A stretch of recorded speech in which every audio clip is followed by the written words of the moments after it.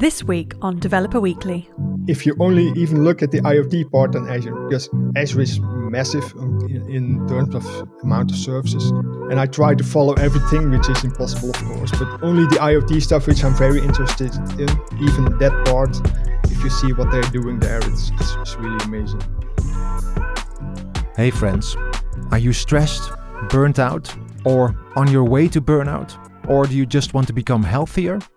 My new course will teach you what stress is and how to recognize a burnout, and also how to prevent it and recover from it by working on the pillars of health, like sleep, food, exercise, clean living, and active relaxation, and also by changing your life, your work, relationships, and your environment. Even if you are not burnt out or stressed, you can use these tactics to become healthier and live a longer and happier life. Check the course out at azureberry.com/burnout. And if you don't have access to Pluralsight, reach out to me on Twitter or email and I'll send you a 30-day free trial code that you can use for this course and all other Pluralsight courses. Again, check it out at azureberry.com/burnout. Welcome to another episode of Developer Weekly. This week I'm talking with Jurgen Kevelaars about all sorts of things, including IoT. Jurgen is an independent software architect and developer working on scalable solutions that run in the cloud. His main focus is the Microsoft Azure and .NET ecosystem.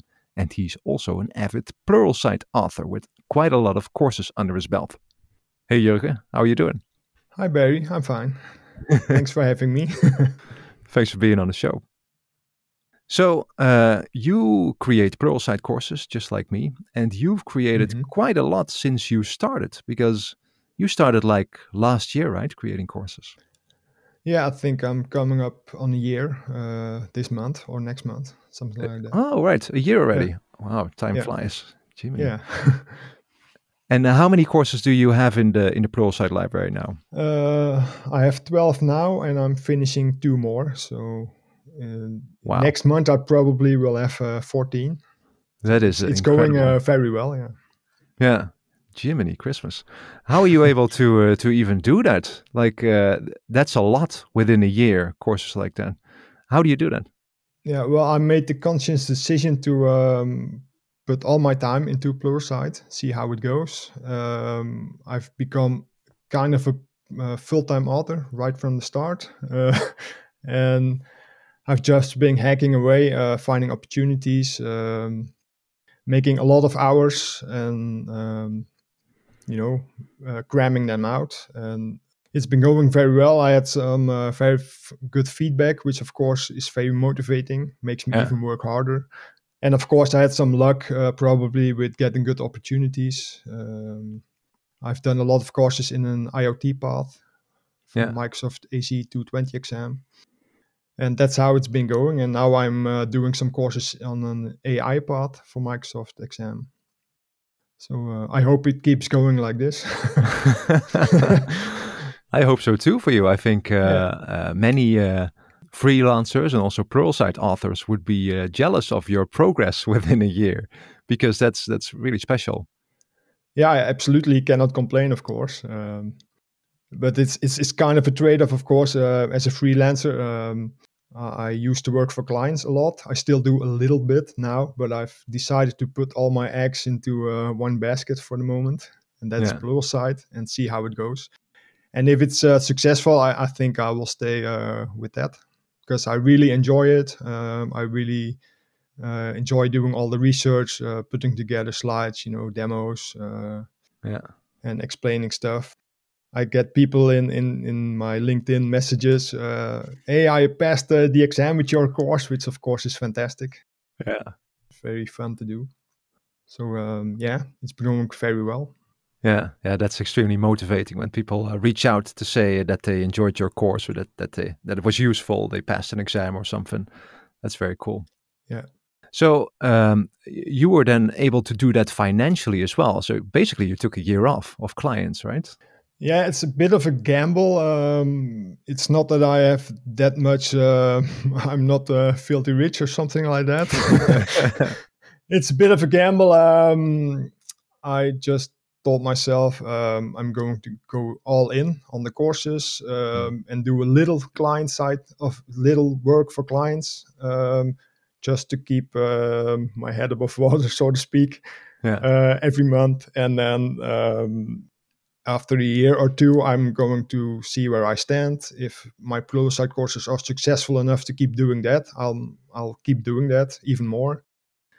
If not, I can always go back to doing more consultancy work, of course. I have the advantage to be in a sector in the IT business. I have no shortage of interest of clients, of course, in what I do. So I can always go back, but I really enjoy making courses. I didn't think I would like it that much in the beginning, but it's really my thing. So if I could, I would be just a full-time author for the rest of my career, I think, and do a little, I don't know, a little, maybe some conference stuff, a little video talks here and there. But it's, you know as well, working for clients can be fun, but there's a whole other side to working for companies. That's not so much fun. And creating courses, it's all in my own time. I create the planning. I try to follow it. I can work in the weekends. I can work in the evenings. I can do kind of whatever I want as long as I make my deadline. Yeah, there's a lot of freedom there as long as you make your deadline. And all the research and digging in. I learn a lot, of course, and it's really fun stuff. I still enjoy tinkering with very technical stuff. Especially stuff that most people never find out or don't use, like little details. I tend to play with it a lot, and then it turns up in my demo, and then I get like reactions. So, I never knew that this was possible, and then I know I did my job well. Yeah. And that sounds like everybody can do that, right? Everybody can just go through the documentation, learn a bit, and then create a course. But I think it's more complicated than that because of your experience. You're a very experienced person. You know kind of where things might go wrong. You know kind of where the learning points are and where those things are that almost nobody knows. So you know where to look, and you kind of also know how things probably work. So if you dive into a new topic, that your experience probably helps, right? I think I've been doing this IT thing, let me think, for more than 20 years now. And I've been pretty much on the Microsoft road, .NET from the beginning, Azure from kind of when it started, doing a lot of the exams. That's really my world, the Microsoft .NET and cloud stuff. Yeah.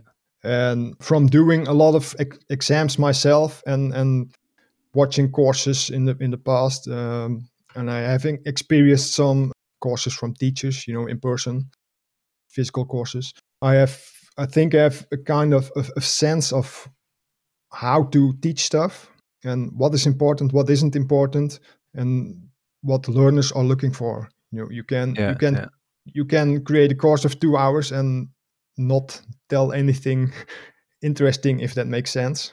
And make a short course, but telling everything they need to know. It's really, for me, it's about quality, not quantity. And I've done a lot of exam type courses now, for getting people to take the Microsoft exams. And then I really point out, by taking the exams myself, I know what's important. I really point out throughout my courses, look out, this one is important for the exam. This is not so important. It's nice to know. It's nice to play with, but for the exam, it's not that important. And it works, apparently. I hear from a lot of people that they use it to pass the exams. Yeah, and that's the stuff people are looking for, I guess, the experience as well. Because they can look at the exam website and see, you need to know these and these and these things. But it doesn't tell you where to look out for, or which things are actually important or which things really aren't that important. So it's very useful. Yeah, and I think if you look at the exam guidance from Microsoft, I think it is really excellent. If you look at Microsoft Learn, that's amazing, the Microsoft Learn modules, and it gets better and better. But if you take the exams, if you just follow the exam objectives, they line out for you. and only do that, you always get a lot of stuff in the exams that you haven't seen anywhere on Microsoft Learn in the exam objectives. Then you go like, I didn't know I needed to know that. Yeah. And those are especially the kind of things that I try to touch in my courses, so we get complete courses. And that's of course the experience of you doing the exam yourself and working with the stuff in practice. I've done a pretty big project for a client, an Azure project for the last 3 or 4 years, incorporating a lot of the IoT stuff. So it's really from experience point of view in my case. Yeah. Let's talk about that for a bit as well, because actually I know this client, and it's a very interesting project as well, because they have lots of Azure bits and .NET bits as well. So maybe when we start talking about IoT, which is something that you teach about a lot in your Pluralsight courses as well, you have a lot of experience in. Maybe we can start by talking about what that actually is, because it might be confusing what IoT means. It's Internet of Things, but what are those things? Yeah, if you look at, it's of course not only an Azure thing. IoT is a universal thing, but for me, of course, it's very much focused on Azure.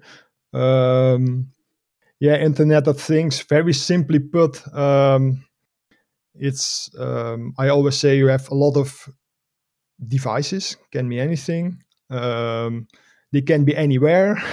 They collect a lot of stuff, and that ends up in in Azure, for example.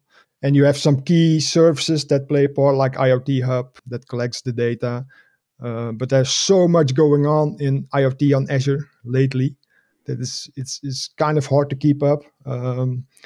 If we look at what I did for the client we talked about, we set up all this cool stuff with IoT Hub and analytics, and you have time series insights, all those kind of services that are connected. And then we built a lot of custom stuff that wasn't there yet. And now we see things appear like IoT Central, for example, which I did a course on recently, which does a lot of stuff that I created custom stuff for. And it's like, but that's always, it always goes like that. You something isn't there, you try to make it, and then Microsoft comes with something fantastic that washes that all away.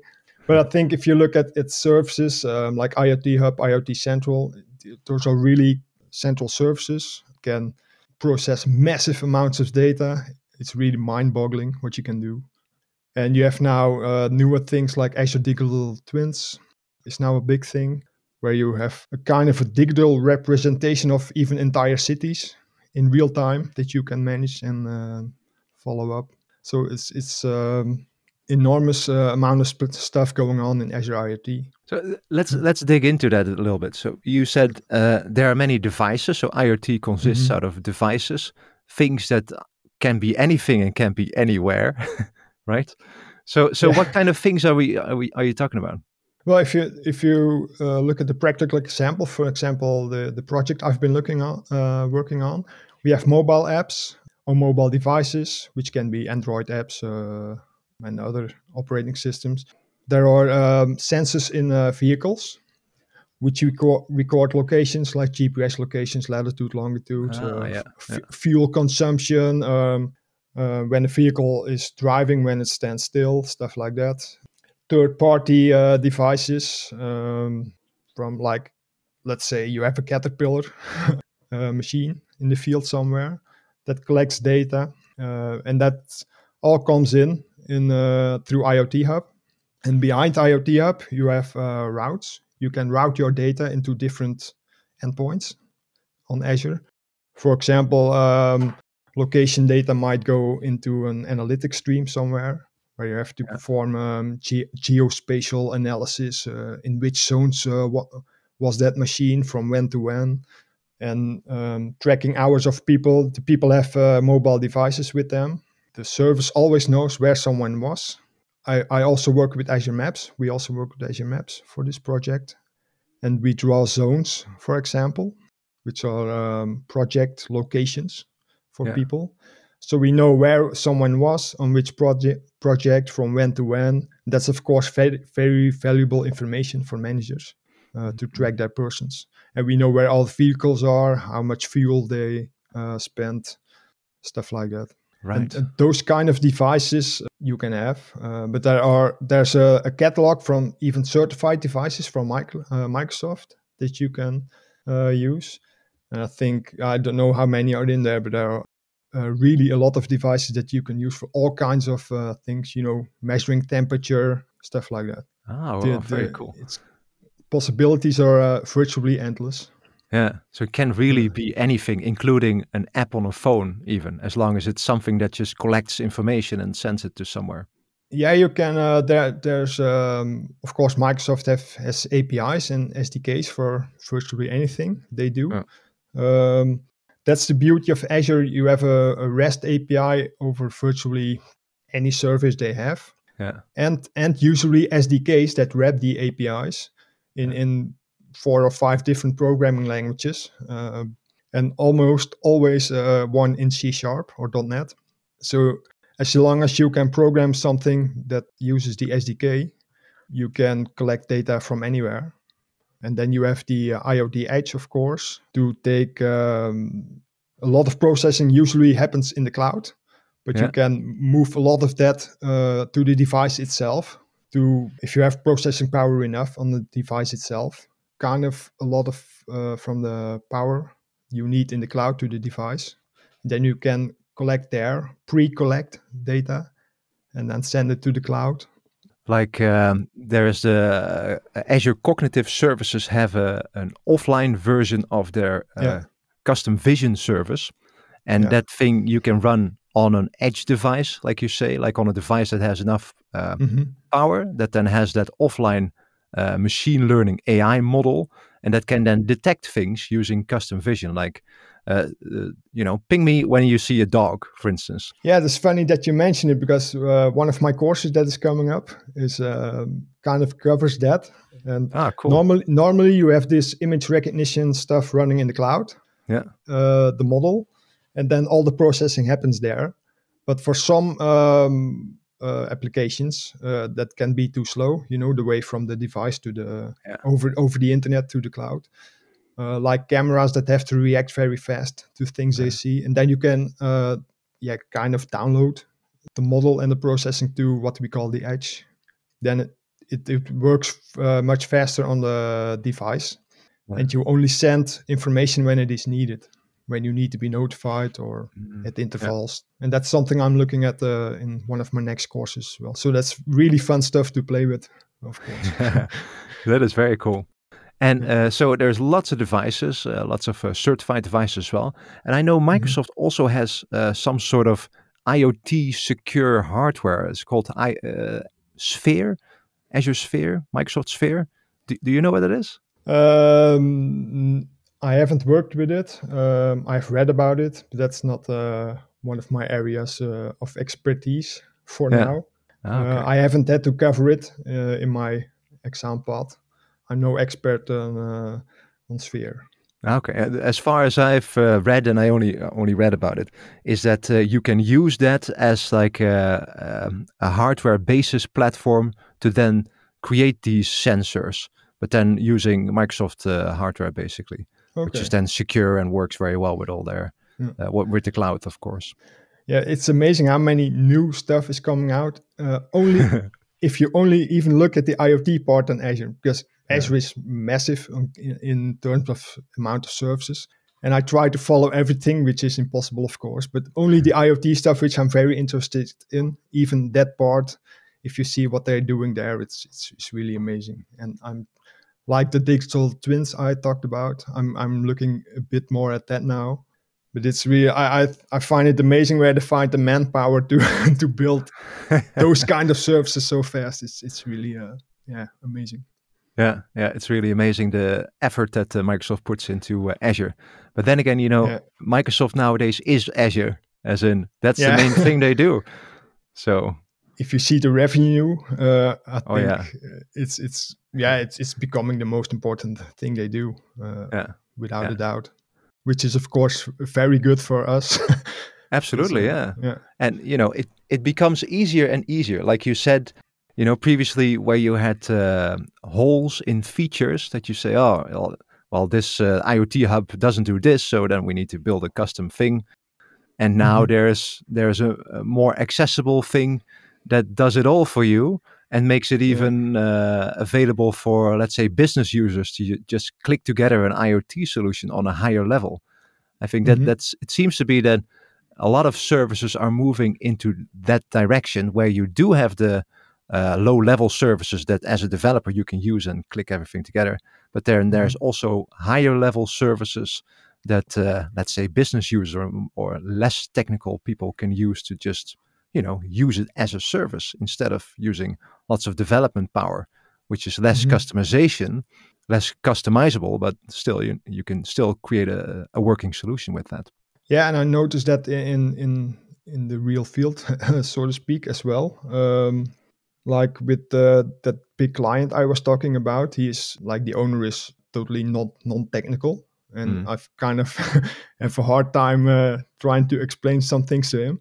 But then something like IoT Central, for example, I showed him some videos. I showed him how to work, and he just gets it. It's really aimed at the higher level, and you see the reports coming in, and that's the kind of stuff that they understand. And they don't care, of course, about how you get the data into the system. We find that very interesting, but like managers don't care about that. They want to see how great the visualizations look, what they can do with the data, what the data means for them. And services like Azure IoT Central are perfect for that. Yeah. If you talk about new features that are developed, the Microsoft is kind of open sourced virtually everything now, which helps a great way in getting new stuff very fast. I noticed that. Earlier, everything was kind of like a closed box. You didn't have so much to say about services, also with .NET, for example. Yeah. But they open sourced almost everything, and they are really fast if you have something that's missing, and you indicate that. And it's really something that they believe in, that's important. Within a matter of time, it exists somewhere. You can use it. Yeah, it's pretty amazing. And like you say, the business users get it. They see the value of something like an IoT Central, and that's basically what it's all about, right? Because it's not per se the business users, but it is the business, because they are using this to actually create value, like those reports that create value, like that tell them where vehicles are and where efficiencies can be won, for instance, because then that's the value of the whole solution. Where we are in the nitty-gritty caring about how to connect things, it's really not interesting for a business or for the bottom line of a business. So I think it's might not be great for developers in the long run, but if we can move up the stack more and more, so that we can just add more value to businesses easier without doing all those plumbing things that we do over and over, like connecting things which aren't really that interesting to the business itself, that's just better for business ultimately. Yeah, exactly. And I can't tell you how many times I've been asked from, where do I get the data in Power BI? Every manager I've ever met. And with IoT Central, for example, you just do 2 clicks and you are connected, and you hook it up to Power BI. And it's funny because Microsoft is really investing in the Power BI stuff as well, because almost any IoT service has some kind of connector to Power BI now. So I'm always glad I'm able to say, hey, look here, no problem. We can connect it like that. And then they are happy, they can work with the data, Power BI, stuff like that's what they understand. That's what they used to work with. And I think indeed that we're going to a more like, let's say, a low code experience with a lot of stuff. And of course, purely as a programmer, you might not be that happy with those kind of developments. But I think it's natural. We've been doing the same stuff like 20 years. Every project you begin, the first 2 weeks, you're doing plumbing that you've done 100 of times. So it's natural that those things kind of disappear or get done for you. And of course, if you look, I keep mentioning IoT Central, but it's a good example. I think it uses like 30 or 40 IoT services under the hood, which you don't know about. It's really and that's all the plumbing we're talking about, of course. It's you just configure some devices and stuff comes in. You get dashboards, everything happens for you, versioning updates, models, whatever you want. But of course, there's a massive amount of plumbing going on underwater. Yeah. And if you're really purely a programmer in this kind of area, like Azure, the cloud, I think it's important that you look at a bit more the infrastructure side, management side, the higher level stuff, because that's where it's going. Purely only programming, that I don't think that will be around in the next or in 20 years. Yeah, that's interesting. So you say, as a developer, you should look more at the management piece of the services. So being a developer, how do you see our role in, let's say, in 10 years from now? Is it completely different, or do we still program all the? That's a hard one, I think, but that's purely my perspective. If we like it or not, I think AI is going to do a lot of our jobs in like 10 years, or not even 10 years. But I think we should embrace. We can fight against it, but that's useless. We should embrace those things.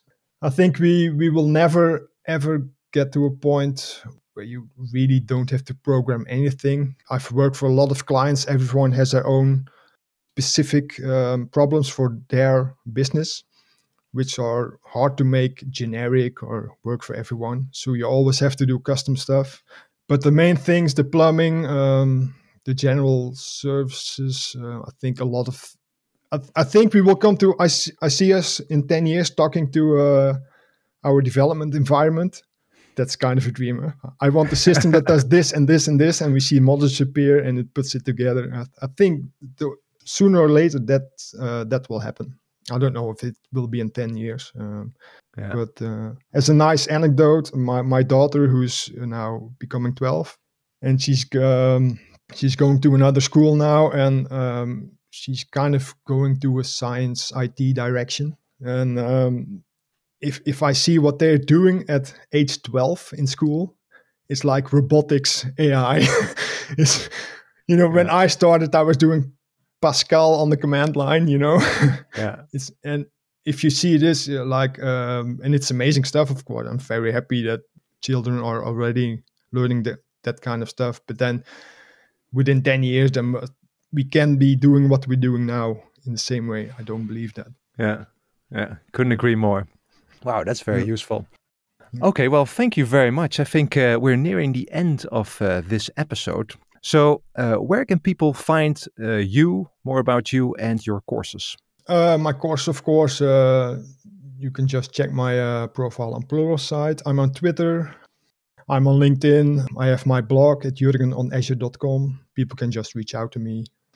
Okay. And I'm happy to answer any questions that they might have. Or wishes or useful feedback. Yeah. Oh, right. Be careful with wishes. That can be can become very tricky. Well, I'm open to most things as long as it's constructive. If it's your course sucked without a reason, that doesn't help me very much. Yeah. All right. I will link to all of those things in the show resources so that people can just click on it and go to that. I would also encourage you to, when you go to Jurgen's Pluralsight landing page, to click the follow button there. Then you can follow him on Pluralsight. So whenever he releases a new course or he updates a course, you get a notification from Pluralsight and you immediately see, there's a new IoT course or something interesting. Let's go and watch that. Okay. Well, thank you very much for taking the time to talk to me today. Yeah, thank you. It was my pleasure. Okay.